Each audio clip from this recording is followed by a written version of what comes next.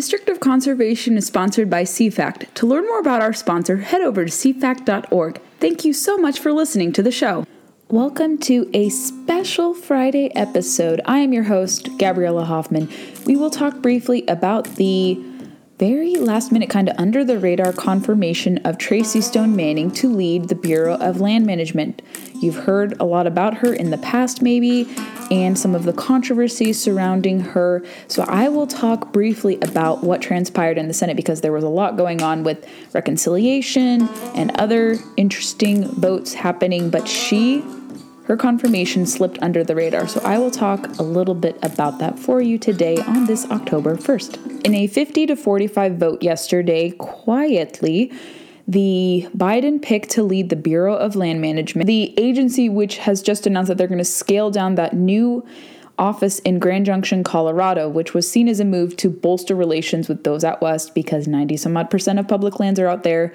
Tracy Stone Manning, Biden's pick to lead the embroiled agency, is confirmed, and she was confirmed by a 50-45 vote. Reading from the Washington Examiner. Back in April, she was first announced as a pick. She testified before the Senate. The Senate Energy and Natural Resources Committee found information due to a report from the Daily Caller and then some other related information that pointed to her having some links to so-called eco-terrorist groups and deceiving the committee about it. And court documents from 1993 revealed that she testified to mailing a letter to the U.S. Forest Service after an acquaintance committed tree spiking, the placement of metal rods, rails, nails, and other materials into trees to sabotage logging operations. The letter threatened the agency not to sell the timber. She denied having no prior knowledge of the spiking, but said she mailed the letter because she, quote, wanted people to know those trees were spiked, end quote, to avoid injury.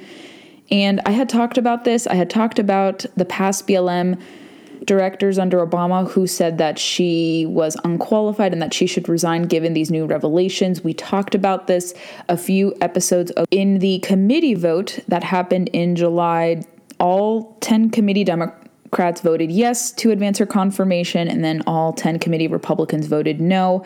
And the 5 Republicans who did not vote at all, I think they were present. Those 5 Republican senators who were not voting, not present, were Senators Blackburn of Tennessee, Senator Cornyn of Texas, Moran of Kansas, Paul of Kentucky, and Tuberville of Alabama.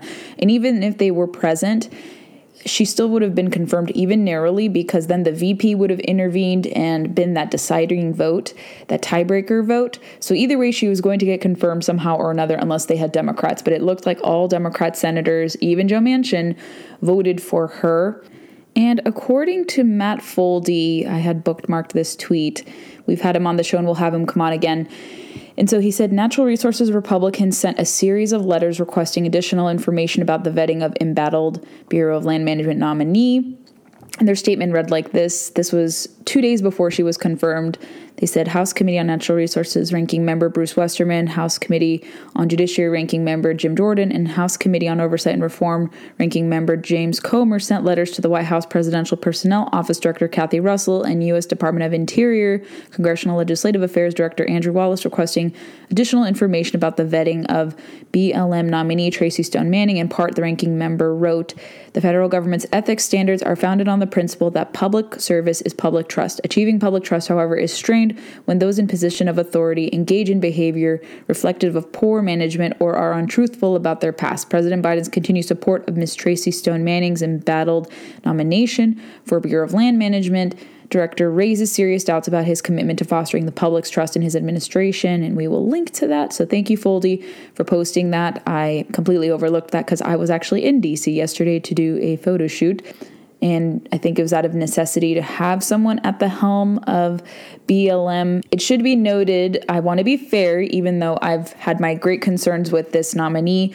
There were over 30 conservation groups that signed a letter of her support, pointing to her track record of, quote, working collaboratively with multiple stakeholders across the West. And 2 groups who had initially supported her had later retracted their support. This is taken from Field and Stream magazine. My friends Nephi and David had talked about this on their podcast, on the Your Mountain podcast, about why they think she would be less controversial than David Chipman's, and I'll reference that if you're curious to listen to that. But I kind of had a suspicion she would be confirmed, even with the concerns that I have with her. I'm not sure if she'll be able to overcome that, maybe repair relations and kind of inspire some confidence with people who were very skeptical of her, or if she will continue to adhere to some extreme radical views. But if you want to go into the context behind the battle relating to her nomination and subsequent confirmation, we talked about this an episode or two ago, but it'll be interesting to be arbiters of things from DC rather than to be locally on the ground. Who are they going to appeal to mostly? Are they going to appeal to more preservationist environmentalist groups? Are they going to appeal to hunters organizations? Are the people who supported her in the conservation space, those groups, are they going to have regrets with that? We shall see, and here at the podcast, we will keep you posted with all the updates relating to BLM, Department of Interior, and the Biden administration's policies relating to energy and conservation. On Monday, quick note, make sure you stay tuned for my forthcoming interview with Chris Chang and Beth Alcazar from USCCA to talk about a very cool campaign called Reality Check and how they're hoping to get 1.3 million more people trained in firearms and concealed carry. How awesome is that? So stay tuned for my forthcoming interview this Monday with Beth and Chris. Thank you for listening to the show.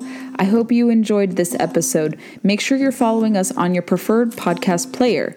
We like to recommend Apple Podcasts because Apple is where most of it hails from. So if you head over to Apple, subscribe some episodes, and leave us reviews, we'd be more than appreciative of your support in that manner.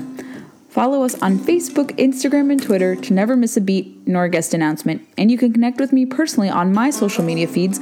All of the Facebook, Twitter, and Instagram links that I have are all denoted by blue check marks. Really easy to find me, so engage with me there. I'd love to hear your thoughts. If you want to recommend yourself for the show as a prospective guest, I'm all ears to hear and sift through different inquiries. I get a lot of requests, and my schedule is also quite busy, so you'll see guests come from me, but like I said, I'm always open to different guests coming on the show.